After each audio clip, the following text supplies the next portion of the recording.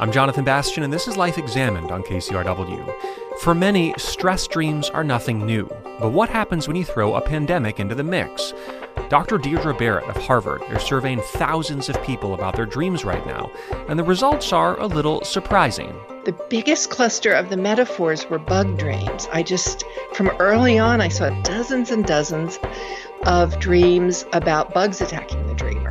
And it was pretty spread around among all types of bugs. There would be swarms of bees or hornets. And then, two psychologists say no matter how weird your dreams are, it's important to share them.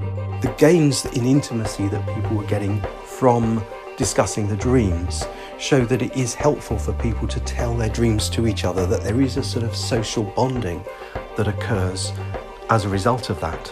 Dreaming in the age of COVID. That's coming up on KCRW's Life Examined. Have you had any strange, maybe unsettling dreams during this pandemic? Do you think any of your anxiety is manifesting into unusual images as you sleep? If the answer is yes to either of these questions, you're not alone. Psychology professor Deirdre Barrett of Harvard University says this prolonged pandemic is working its way into our dreams. She's asked thousands of people to fill out surveys where the participants describe their dreams in detail. And as it turns out, there are a lot of common themes and images coming up, many of which you would never expect, like bugs, jail cells, and lots more. So to take a tour of our nightly nocturnal adventures and learn a little bit more about what our brains are up to, we're now joined by Deirdre Barrett. Welcome. Nice to be here. So you've been studying dreams for decades, looking at why we dream and certain repetitive images that come up. And I was wondering, but before you started collecting dreams during this pandemic, had you noticed anything strange happening in your own dream life as we started to learn about COVID? Well, yeah, actually, my own two explicitly pandemic dreams were shortly before I got the survey up. The survey went up on the 24th of March, and both of these dreams were more from mid-March, just as the news that this was really hitting badly and what the recommended things we had to do were. I had a couple of dreams. And I make art from my dreams, so I made art pieces because both of these were rather vivid dreams.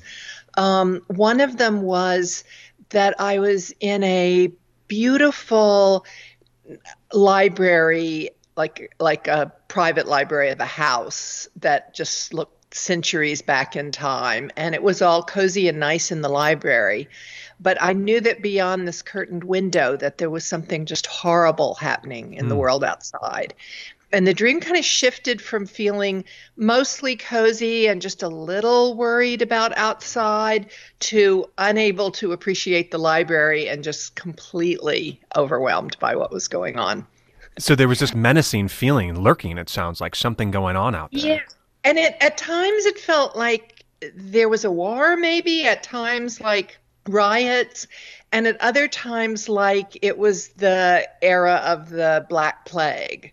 So when I woke up, I usually make the most vivid image in the dream, but the library didn't make sense. And it was really the emotion that was so vivid. So I made an image that has a European classic plague doctor, with the beaked mask wandering through a landscape of COVID-19 particles in this kind of surreal, awful looking way. Yeah.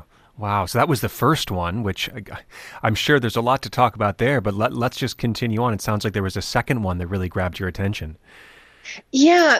The second one, just a few days later, I dreamed that there was something poisonous in the air, toxic in the air. It wasn't very defined.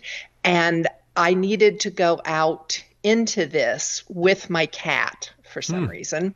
And I was trying to put a hood over the cat's head that would keep him from breathing the toxic stuff in the air. And just like he does when I'm trying to give him a vitamin or clip his nails or something, he doesn't know this is for his own good. And he was struggling with me. And so most of the dream was just me struggling to get the hood on my cat and just feeling very frantic and desperate that I was afraid I wouldn't get it on him before we had to go out into this. But then toward the end of the dream, I got the hood on my cat and I picked him up under my arm. And I think I had a hood or mask on, but that was a little vaguer. And we headed out into this toxic air. And it wasn't like an everything's okay feeling, but it went from terribly anxious to feeling kind of guardedly like, okay, this is probably going to be okay now, kind of feeling as I headed out with him. Wow. Those are really interesting. And, you're somebody that studies dreams for a profession, that understands what's happening on the neuroscience level. But it also sounds to me like you're somebody that notices their own dreams as well. And was there kind of this light bulb that went off in your head of like, oh my God, something's happening? If I'm going through this, there's probably something out there in our culture that's beginning to kind of penetrate our minds and our dream cycles. I maybe because I was so preoccupied with personal issues, I was teaching a dream course out of a teaching hospital where, COVID-19 patients were about to be showing up and figure out what I and psychology trainees who were not deemed essential personnel needed to do about that, and I was just shopping for groceries and toilet paper and all that stuff. Yeah. So in retrospect, some things seem really obvious that I can't honestly say that I thought ahead of time, which are that unlike any other crisis, I mean, all crises kind of stir up our dream lives, but also the typical person loses a little sleep in most crises. But this one is stirring up our dream lives for psychological reasons. But then the stay-at-home order and the work furloughs and stuff have the average person sleeping more than usual. And so that contributes further to the vivid dreams, because the strongest correlate with dream recall is simply number of hours that you sleep. So I think if I'd really thought through what would be the effects of this, that I should have known that we'd see a huge upswell in dreams, even more than other times. But honestly, all I thought is kind of, this will be sort of like 9/11 and, people will be having lots of interesting anxiety dreams about this. Right. But I didn't really foresee everyone will be catching up on sleep and not using an alarm to wake up, and we will see like more dreams than ever out of this. Yeah, one thing I've read in your research which really surprised me was that, and you just kind of alluded to it there, that the more we sleep, the more REM cycles we have. And particularly, it's the last REM cycle, kind of early in the morning, that can oftentimes produce the most vivid dreams or the most dreams. And the fact that we're not setting alarms at 5 a.m. and maybe sleeping later means that we may be seeing these heightened level of dreams. Am I getting that right?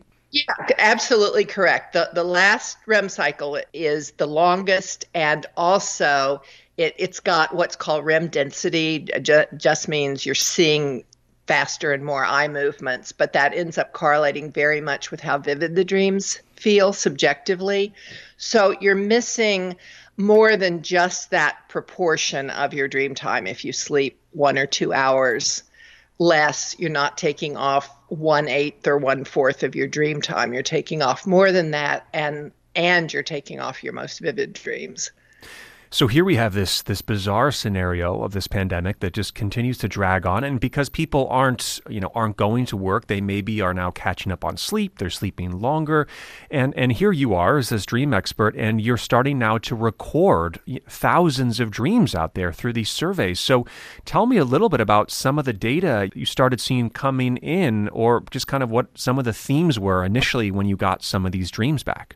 Well, early on, it became very clear that one set of dreams were just anxiety dreams about getting the virus. In the course of the dream, somebody would realistically be having trouble breathing or spiking a fever, or there'd be some dreamlike symptom, like one woman looked down at her stomach and saw blue stripes on her stomach. And in the dream, she remembered that she'd heard that this was the first sign of the virus. And some would end just with the realization that I must have the virus. And in others, the dreamer would try to get to a hospital, often with great difficulty and never getting there. Or they'd go to a hospital or their doctor's office and be ignored and not be able to get attention or treatment. So there were just lots of these, I have the virus and things are not going well. Right, yeah. But then there were lots of metaphors. And the biggest cluster of the metaphors were bug dreams. From early on, I saw dozens and dozens of dreams about bugs attacking the dreamer. And it was pretty spread around among all types of bugs. There would be swarms of bees or hornets swarming the dreamer, or there was one dream with giant grasshoppers with vampire fangs. I mean, there was sort of one-off on bed bugs and stink bugs and, every kind of bug you can imagine, but attacking the dreamer. And I think that this is because we use the term bug as a slang term for an illness and even especially a virus. I have a bug often refers to viruses. So I think that dreams do some kind of pun-like things in representing a word or concept with a visual image. But also at a slightly deeper level, I think that swarms of lots of little things that cumulatively could harm or kill you is a pretty good metaphor for what the virus is doing in our body.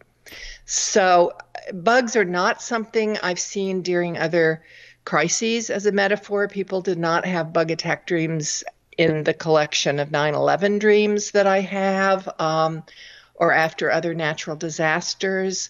So it's kind of unique to this invisible threat that we're facing. But then I also did see every other metaphor that crops up for most crises. Any natural disaster like a tornado or a hurricane or a tsunami or wildfires breaking out, or also just bad people things, mass shooters in the streets, randomly shooting people.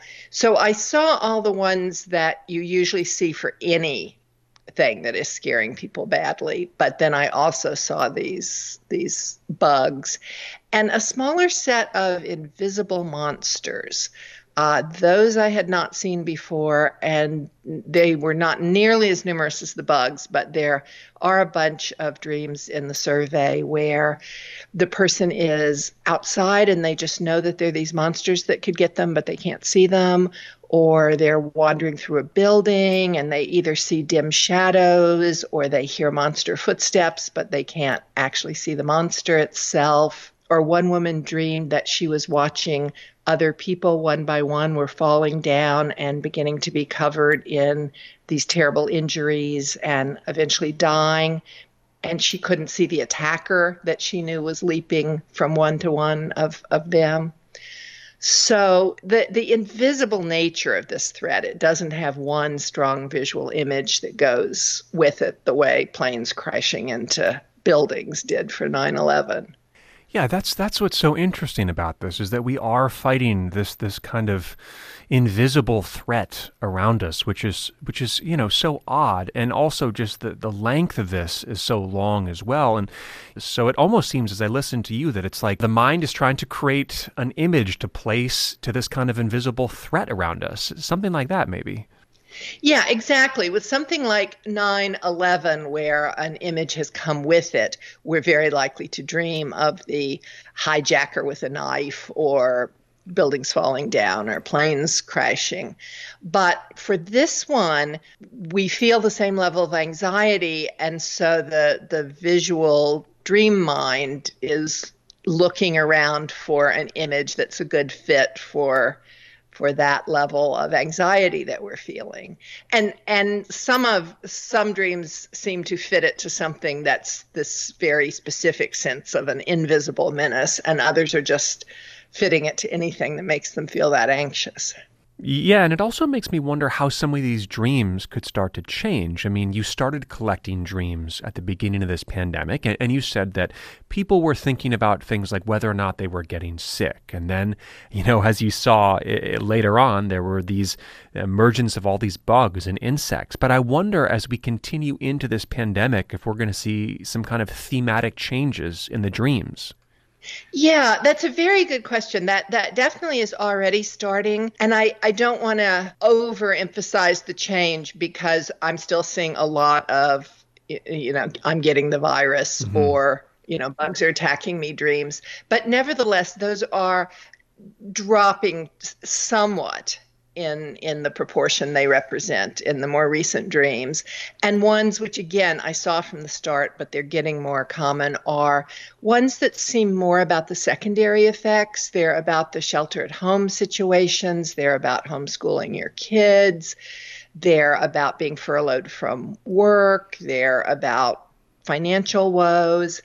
And those were there from the start. For some people, that was the initial focus of a dream. But those are becoming somewhat more frequent. And there's a lot of variety in them also. For one thing, sheltering at home is a very different experience for different people. And so people who are staying at home alone often have these exaggerated metaphors for isolation or loneliness. I've seen a bunch of dreams of people who have been put in prison, and it's different kinds of prison for different reasons or no reason they can tell.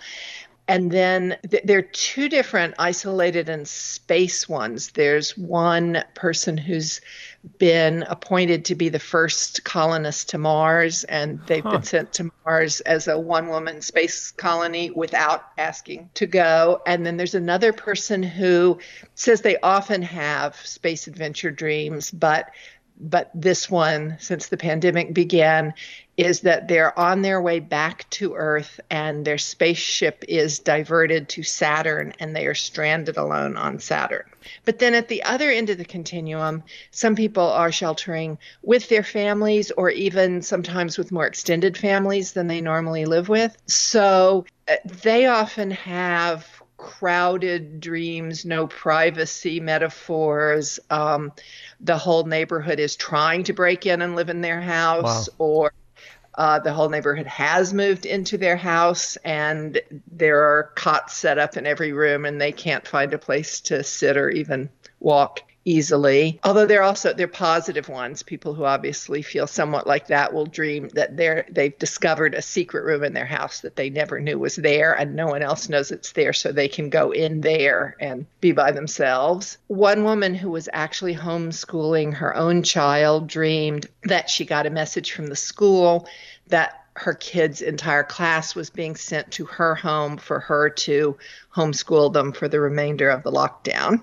So there are just lots of these metaphors for how one's feeling about the lockdown. Well, you can put me in the camp of the prison dream. Had that a couple nights ago, and it makes me though just wonder. I mean, I know that you're not just recording dreams, but you're thinking about why we dream, what's happening in our brains, and I mean.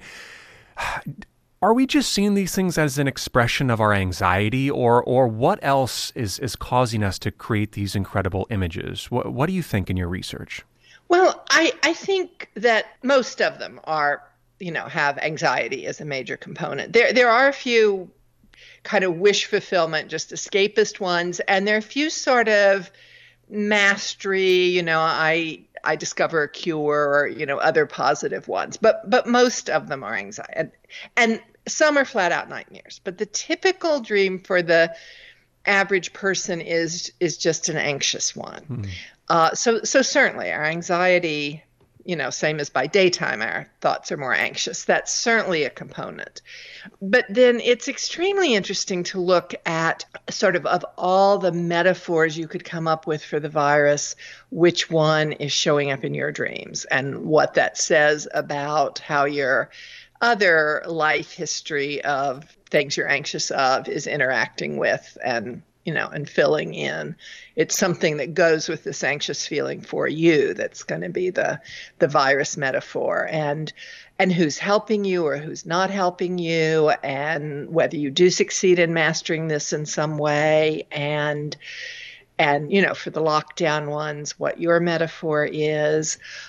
So the images tell us a lot beyond, we're anxious. They can tell us a lot more about, exactly what we're most afraid of, or about anxieties that we may have kind of shoved aside in our conscious mind that are coming up to remind us that we're really not so okay with some particular aspect of this.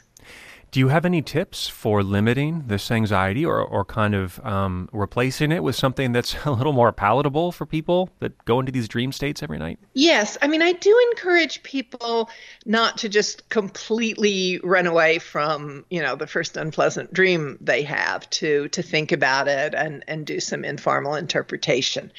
But if people are just having very repetitive anxiety dreams that feel like they are contributing to their daytime anxiety, the best way to approach that is to think of what you would like to dream about. Maybe there's a favorite person that you can't be with right now that you'd like to visit with in your dreams, or a place you'd like to go in your dreams. Lots of people enjoy flying dreams, or maybe you've had some other favorite category of dream. So just think, if I could dream anything I wanted tonight, what topic would I dream about? And then as you're falling asleep, remind yourself, I want to dream about this. I want to dream about this. And form a vivid visual image of just that person's face, or that place, or of flying. Or if you're really bad at internal mental imagery in your mind's eye, you might get an external prop like a photograph of the person or place and have it on your night table. So it's the last thing that you actually look at before you close your eyes.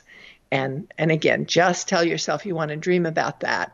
And it doesn't work absolutely every time you do it, but it greatly increases the chances that you'll dream on that topic, and also decreases the chances that you'll have anxious dreams. No, that's a wonderful idea. Thank you. Well, as somebody kind of at the forefront of dreaming, and I think again of this vast history of how we think of dreams. Some people thought of them as the word from God or from some higher power, to Jungian psychology saying it's about the subconscious, to more medical models. Do you think in 2020 we're starting to actually understand why humans dream and kind of what it really means? Well, I think, when you ask why do we dream, or what's the function of dreams, I think that there's something a little wrong with that question, at least in its simple sense. We'd never say, what is waking thought for? We either wouldn't ask it, or we wouldn't expect a 1 or 2 sentence answer to that question. It's for everything. Yeah. And I think that dreams serve almost every function, other than the few most ridiculous that have ever been suggested at some time. But I don't think it's a one function thing. I mean, Freud thought they were wish fulfillment. There's a modern theory that says they're threat simulation. Those are just as opposite as you can get. And I think some dreams are indulging in wish fulfillment, and others are simulating threats. But I think they're just thinking about all of our usual thoughts and concerns. And they're doing it in a really different brain state that is more visually activated even than when we're awake, and more emotional and less verbal and less linear in the way we think. So the mode of thinking is very different, but I think the content of it is just all of our usual concerns. And I think that rapid eye movement sleep, which is when most dreams occur, has all kinds of biological functions for it. It pretty much exists with mammals. That's not a perfect cutoff for who does and doesn't have REM, but pretty close. So I think that from the beginning of mammals and the evolutionary history, that there are things like regulating body temperature and probably some processing of emotional associational memory that it achieves at a biological level, and quite aside from whether you remember any dream or not. We don't really know whether other mammals do.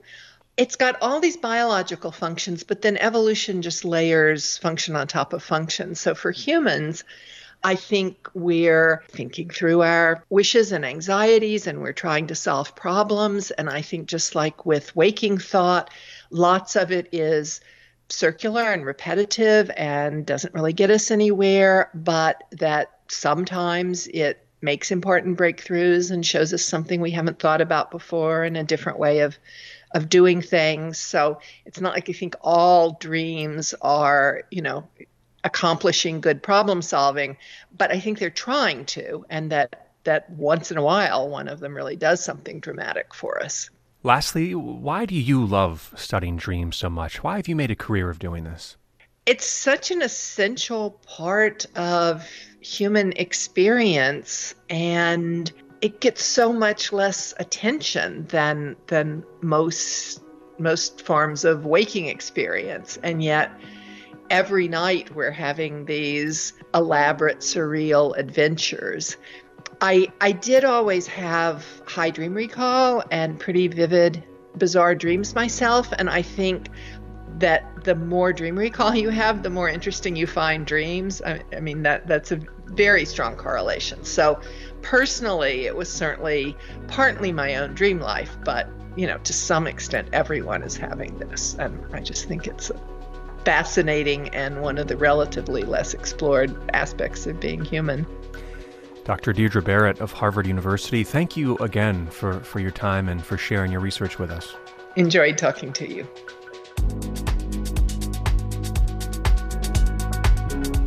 Coming up, why sharing our dreams during this pandemic might be good for our relationships and for our mental health overall. That's ahead on KCRW's Life Examined after this short break. Stay with us.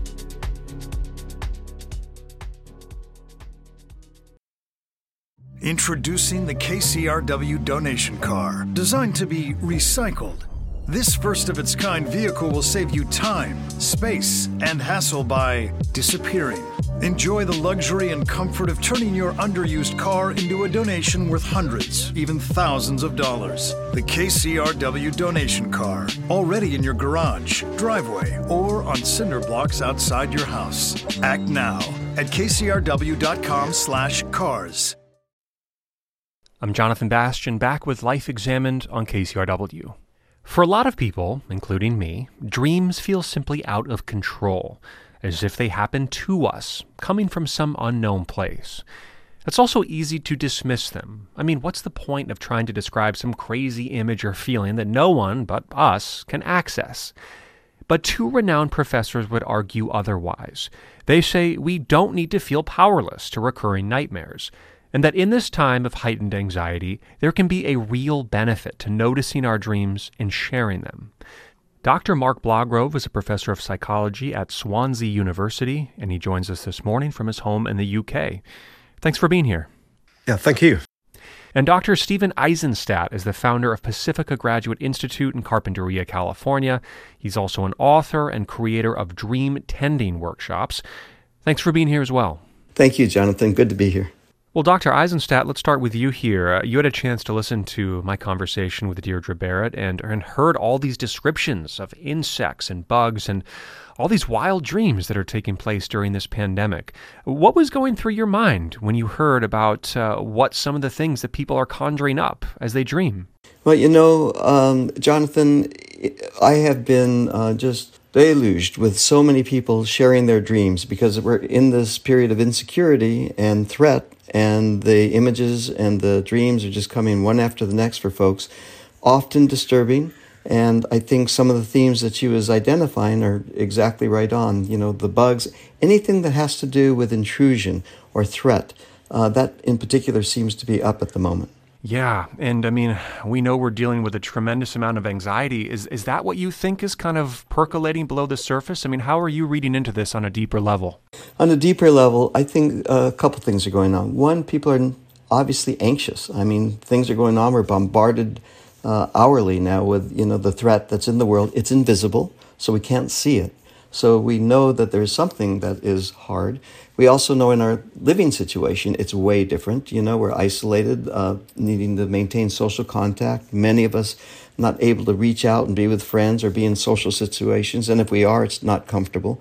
So I think underneath, actually, what's going on at bottom is not only fear, but, we instinctively pick up the idea that death is around, and death is very prevalent in the cult. Every day we're told how many people have died, how many people are in the hospital. The severity of the situation certainly affects us personally. And when our eyes are closed and something else comes awake, we are indeed registering the concern or the fear in the dream time. Mark Blagrove in the UK, I also want you to respond to some of the things you hear from Dr. Barrett. Again, some of these amazing images and these themes that we're seeing. I know that you've been recording a lot of dreams as well. How did you respond to some of the things you heard there? One thing that was interesting in some of what Deirdre spoke about was it's the natural threats which are occurring from the outside, and that's something that we heard as well. We've been asking health service workers and key workers to tell their dreams to us so that we have a long discussion over about 2 hours with them. And one of them recently was dreaming of seeing outside that the leaves on the trees had changed and become unnatural. And she was trying to warn people inside a house who were at a party about this, and they were ignoring her. But the important thing was that it was something had gone wrong with the outside natural world, and that was what she was trying to warn people about. I did think, actually, one thing that really hit me, what Deirdre said, was about the fact that a lot of this was unexpected. You know, a lot of disasters or things that are bad, you may have restricted sleep, but this must be one of the few disasters ever to happen, where people have more sleep than normal.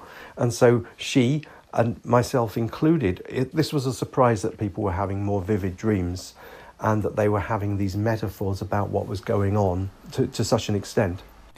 That was one thing that really surprised me too. And Dr. Eisenstadt, I welcome your voice on this as well. We're actually having more time to sleep maybe than ever before. Is that something you've noticed in folks that you've been speaking to as well?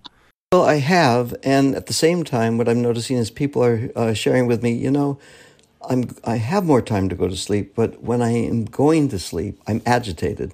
And when I'm agitated, I know, unfortunately, that more often than not, something nightmarish will occur during the night. And then that creates the grip that we all experience, and that creates the depletion of energy and wake up. And so, you know, a lot of what people are asking is, how can I get to sleep in a more peaceful way? And I thought what Deirdre was saying was very helpful, because it's what I'm advising folks as well, that, you know, right at the time of going to sleep, right before eyes close, just evoke something that is a supportive figure of some sort, either from another dream or somebody in your past or a mentor, somebody that, or even a landscape for that matter, something that I feel or the person feels supported by. And that helps to, I think, nurture sleep and begin to, mitigate the kind of anxiety that sets in so quickly. Mark Blagrove, is that something that you ask people to do as well, to kind of really hone in on that moment before sleep? Yes, I have been asked during some of these sessions, you know, what can I do to make sure this nightmare doesn't recur? And one of the reasons we're getting people to talk about the nightmares is in socializing what's happened to them and socializing these images that have happened to them. They may start to have a greater control over them in the sense that the world will become less uncontrollable, and so hopefully the dreams might become less terrible, although actually, you know, they may very well be terrible because they are there to tell us how we are genuinely feeling about the outside world. But one thing that we have found that's interesting is people who are having quite positive dreams, because although a lot of people are furloughed, there's other people, I'm afraid, who are dying and know people who are dying, and a lot of health service staff who are in very difficult circumstances. But there will also be people who they are affected, but they're relatively unaffected by the whole thing. And if anything, it's a bit more holiday-like. The nurse who told us about dreaming of the outside world becoming unnatural told us during the discussion about how the world is now divided between those who are being hit by COVID and the work to do with it, and those who are at home drinking wine. And so she dreamt of people in the party drinking wine and needing to tell them what the danger was, and they're ignoring her. So we will also have people who are possibly having really quite positive dreams. And for them, maybe it helps to hear the more negative dreams from other people so that we can all gain some understanding of what's happening to each other. And Mark, I'd love it if you tell me a little bit about the special collaboration you have with Dr. Julia Lockhart of Swansea College of Art. It has to do with you listening and kind of extracting a dream from somebody, and then at the same time, the repurposing and the creation of art out of it, which can have these kind of interesting therapeutic effects. Say more about that. I have for many years, just as Stephen has done, been engaged in running dream groups and getting people to discuss dreams with each other. And for many years, the aims behind this were partly to do academic research on the outcomes of such discussions, but it was also to see whether people could get insight in just lay-run groups where people would discuss their dream for about an hour. And when we were due to have a science festival here, and I was going to do that publicly with members of the public coming along and just discussing their dreams in public, Julia, who's also a fine artist, said that she would paint the dreams as they occurred. And the idea was that individual would then have a dream that they had a physical manifestation of it, which they could then discuss with other people for their own benefit. And the dream would in a way last longer, because often if you put a dream into a dream diary, it can often be forgotten. But this way they would have a work of art that had been co-created with the artist. We did then have a very enlightening consequence over the years of doing that. We've been doing that for 4 years now. After about 2 years, we started to realise that whereas our intent was to enable the dreamer to appreciate their dream more, to look at the memory sources of the dream and what it might mean to them, the effect of the sessions, we were also getting a big effect on us and on the people who are in the audience of the sessions. And we're even having that now that we're doing it online, is that people gain empathy and understanding towards the individual. And this was so striking to us that we even did then experiments on this, and we've published this in Frontiers in Psychology, in which we've got individuals together. They rate how much empathy they have towards each other on a standard state empathy questionnaire. And this is to do with how much do you understand the emotions of the other person, how much do you appreciate their life circumstances. And we got people to rate themselves on that and then to engage in dream discussions over a period of 2 weeks. And they would discuss anything from 1 to 5 dreams. And as a result of that, we found that people's empathy towards the other person, towards the person sharing the dream, increased. They get more understanding of the emotional life and the life circumstances of that person. You know, to me, it's just so interesting how you were able to elicit this feeling of empathy among people who were able to share, because I think oftentimes we don't think to even do this unless it's maybe with a partner or a loved one. And I wonder if the takeaway is that during a time like this of such heightened fear and anxiety, if we should kind of be more open about discussing things like dreams. I mean, is that what you're saying?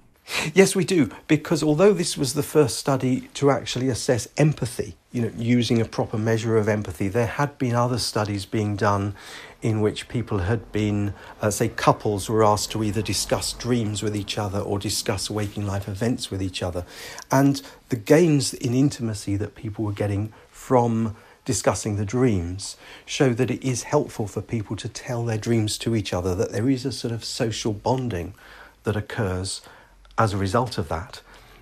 There's a theoretical, in a way, irony of theoretical interest in this also, in that much of what Deirdre spoke about was of theories of dreaming, many of which could very well be true about what the dream does for you during the night and what it might do for you if you recall it in the morning.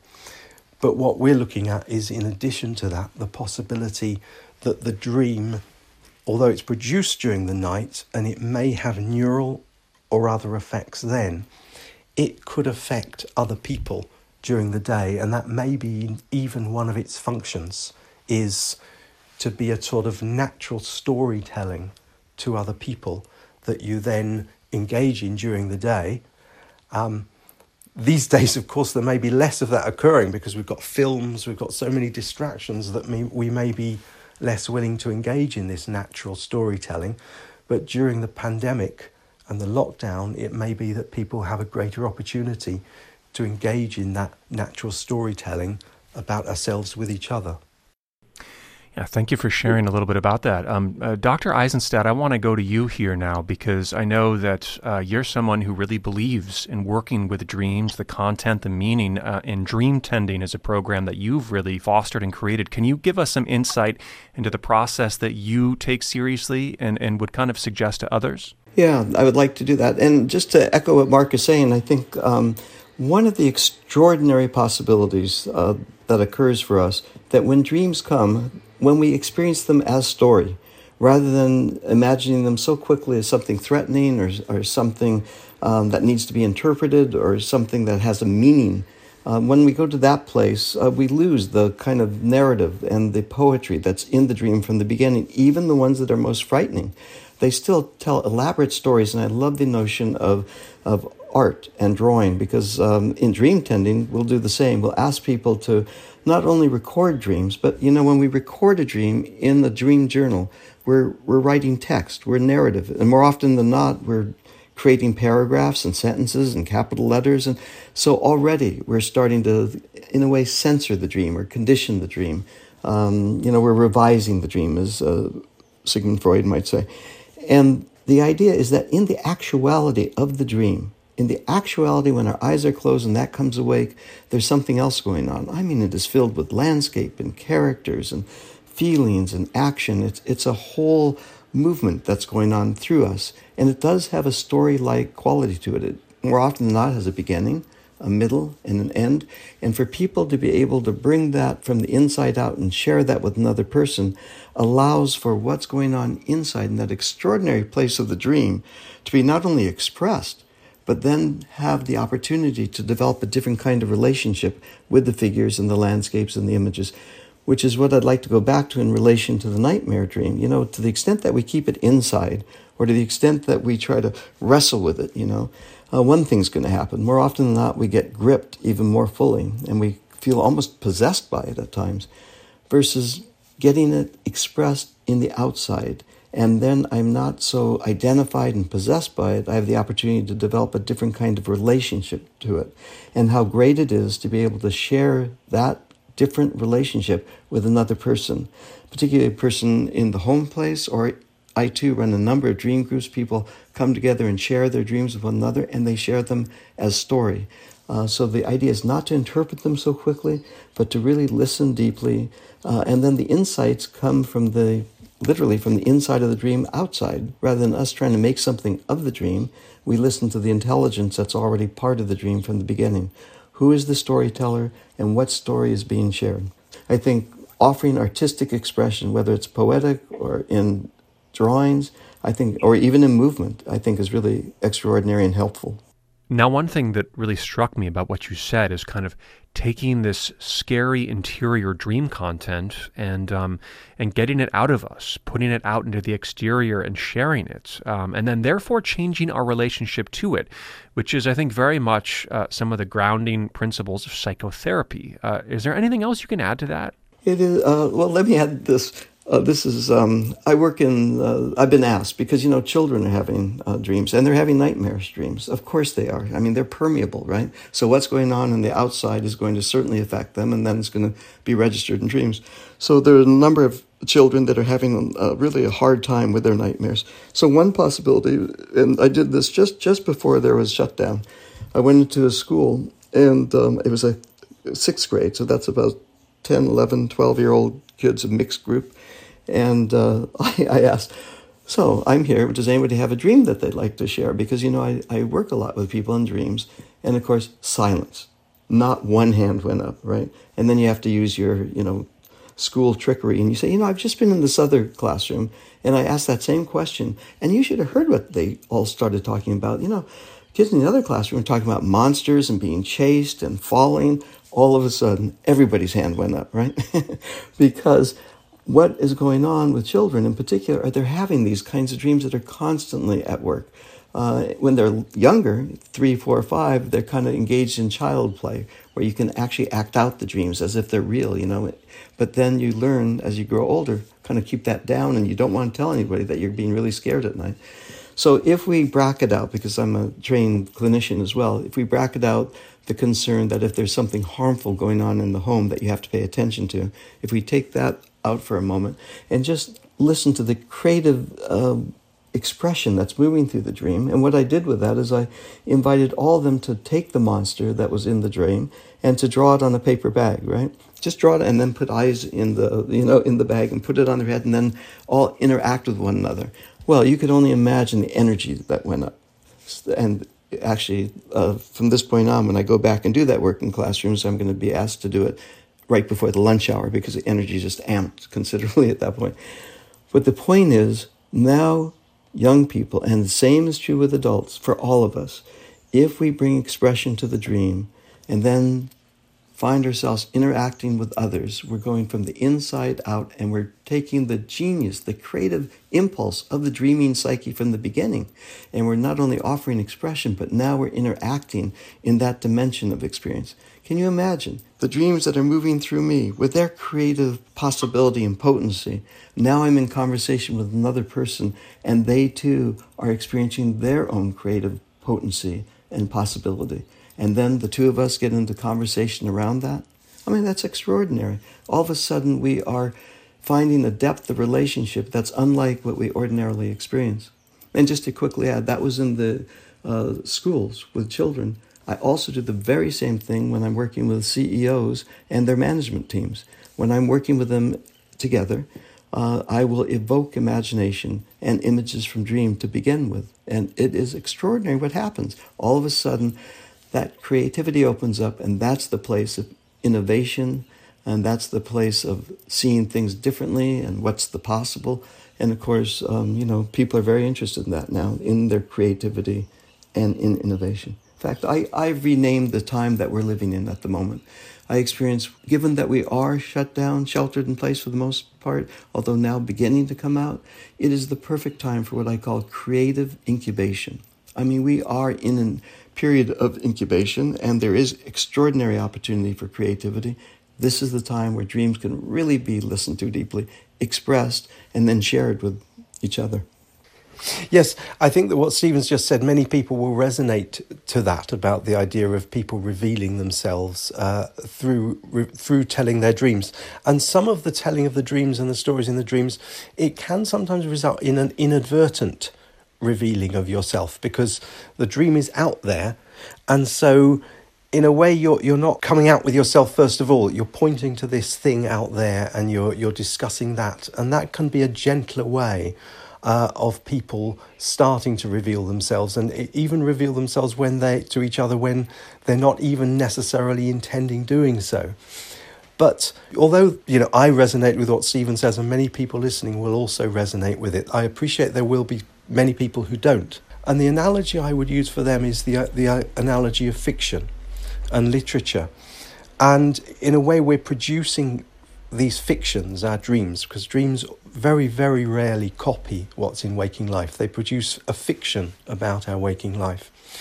And there's a very large amount of research on the empathy effects, the empathic effects of reading fiction, literary fiction or fiction that is in more literary types of films, and the fact that people gain an understanding of other people through literature and through films which are about social worlds. And so if people don't quite get the idea of telling dreams to each other and the creative and other aspects of it, which Stephen's quite rightly been raising, you can also come to that view or see that view in terms of what's been found about the advantageous effects on people of literature and of gaining an understanding of other worlds of people through reading. Stephen, did you want to jump in there? Well, yeah, Mark, I thought that was extraordinary, and I think that's exactly what I share with people. Look, dreams come and offer themselves to us, and more often than not, they're commenting on different dimensions of our experience. First, of course, they're going to comment on the circumstances of the day, the last 48 hours, what's going on in my life. And they'll either underscore or offer a warning, or they'll somehow tell us something. More often than not, what we don't know. They'll often share something that we're missing. Then also, dreams will talk to us about what's going on in our early life experience. Something during the day may have, touched or triggered or evoked an early set of circumstances or a pattern. And then, the work that's coming in with Carl Jung and the people that have followed that idea, which is the notion that dreams also pick up certain mythological themes, certain themes that come from literature. That's what keyed me on this, from literature and from extraordinary legend and myth and so on. And two, dreams will often comment because they're originating from other worlds, which, Mark, is where I just got off on, because they are of an otherworld quality in addition to the other three dimensions. Why I share those things with folks is how cool is it to be able to sit with another person, listen to dream, and then listen to how the figures in the dream may offer themselves, may offer story, tell story from any of those different dimensions. And before you know it, you have evoked curiosity. And for me, curiosity and imagination is the medicine that would be so helpful today to counter the kind of fear, anxiety, and the real, grip that is really plaguing most people. I mean, it's predicted now through all kinds of research that the epidemic of mental health struggle and challenge is just around the corner, given everything that we're all experiencing and what we're going to continue to experience. So how do you work with that? Well, evoking imagination and curiosity goes a long way in supporting people's well-being, both physiologically, because when we're relaxed, our immunity goes up, and psychologically and emotionally, because we're now into relationship and talking with one another and not so socially isolated. Dr. Stephen Eisenstadt, thank you again for your time today. We appreciate it.